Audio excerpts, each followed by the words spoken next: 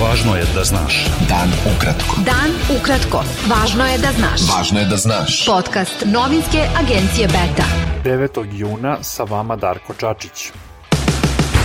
Predsjednik Međunarodnog suda u Hagu, Karmel Ađius, prijavio je Srbiju Savetu bezbednosti Ujedinjenih nacija za nesaradnju sa tim sudom, naslednikom Haškog tribunala. Ađius je rekao da Srbija ometa efikasno sprovođenje pravde i dovodi u pitanje autoritet Saveta bezbednosti Ujedinjenih nacija, odbijanjem da izruči dvoje bivših poslanika Srpske radikalne stranke, optuženih za nepoštovanje suda zbog zastrašivanja svedoka u procesu protiv lidera radikala Vojislava Šešelja. Predstavnik Sjedinjenih Američkih Država pri Ujedinjenim nacijama pozvao je na sinoćnoj sednici Srbiju da bez odlaganja uhapsi i izruči Međunarodnom sudu u Hagu bivše poslanike radikala. Predsjednik Srbije Aleksandar Vučić negirao je pred Savetom bezbednosti da Beograd ignoriše svoje obaveze prema sudu u Hagu. Vučić je optužio za primjenu dvostrukih aršina članice Saveta bezbednosti koje su kritikovale Beograd zbog nesaradnje sa Hagom.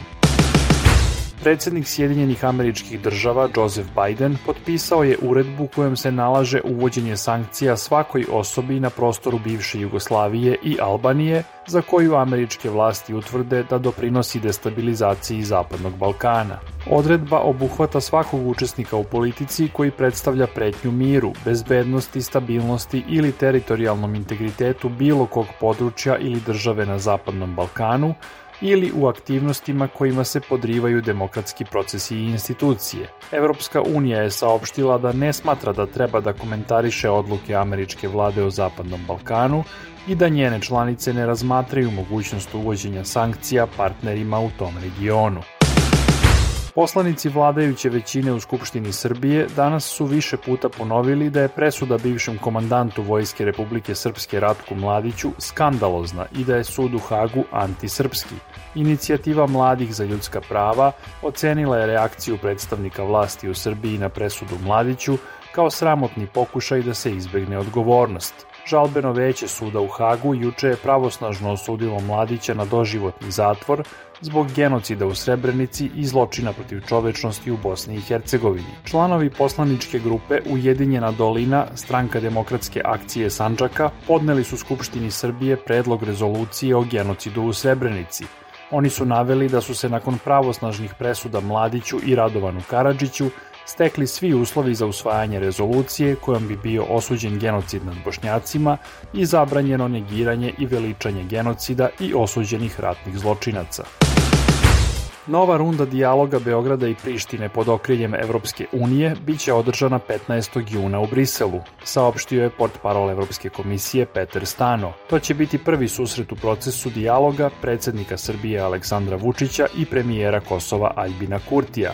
Sednica Skupštine Srbije na kojoj će biti razmatran dijalog sa Prištinom biće održana 22. juna. Lider Dveri Boško Obradović izjavio je da je na sastanku radne grupe za međustranački dijalog bez posredovanja evropskih posrednika dogovoreno da sledeće nedelje sastanku prisustvuju i urednici informativnih programa Radio-televizije Srbije i Radio-televizije Vojvodine. Obradović je rekao da je današnji sastanak radne grupe bio verovatno najvažniji od početka dijaloga, jer je bilo reči o slobodi medija i ravnopravnom tretmanu svih budućih učesnika na izborima. Najnoviji podaci Ministarstva zdravlja Srbije pokazuju da je epidemiološka situacija u zemlji znatno bolja nego pre mesec dana, ali i da koronavirus još cirkuliše. Od posljedica infekcije umrlo je još 8 osoba, a od 9390 testiranih zaraza je potvrđena kod 198. Srpski film Kelti rediteljke Milice Tomović osvojio je nagradu za najbolji dugometražni film na Međunarodnom filmskom festivalu Molodist u Kijevu. Beta. Dan ukratko. Budi u toku. Skupština Albanije je izglasala razrešenje predsjednika države Iira Mete na osnovu zahteva koji je podnela vladajuća socijalistička partija Albanije premijera Edija Rame. Parlament je usvojio izveštaj parlamentarne istražne komisije koja je zaključila da je Meta počinio ozbiljna kršenja Ustava. Evropski parlament je podržao uvođenje digitalnog COVID sertifikata Evropske unije kako bi bilo olakšano putovanje unutar tog bloka 27 zemalja. Sertifikati će biti u primjeni od 1. jula i važiće 12 meseci. Dokument će potvrđivati da je osoba vakcinisana protiv koronavirusa, da je nedavno imala negativan rezultat testa ili da se nedavno oporavila od infekcije. Košarkaš Denvera, srpski reprezentativac Nikola Jokić, proglašen je za najkorisnijeg igrača NBA lige.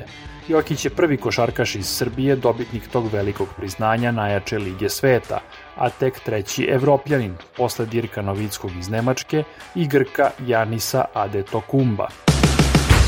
Bilo je to sve za danas. Sa vama je bio Darko Čačić. Do slušanja. Pratite nas na portalu beta.rs I društvenim mrežama. Važno je da znaš. Dan ukratko. Podcast novinske agencije Beta.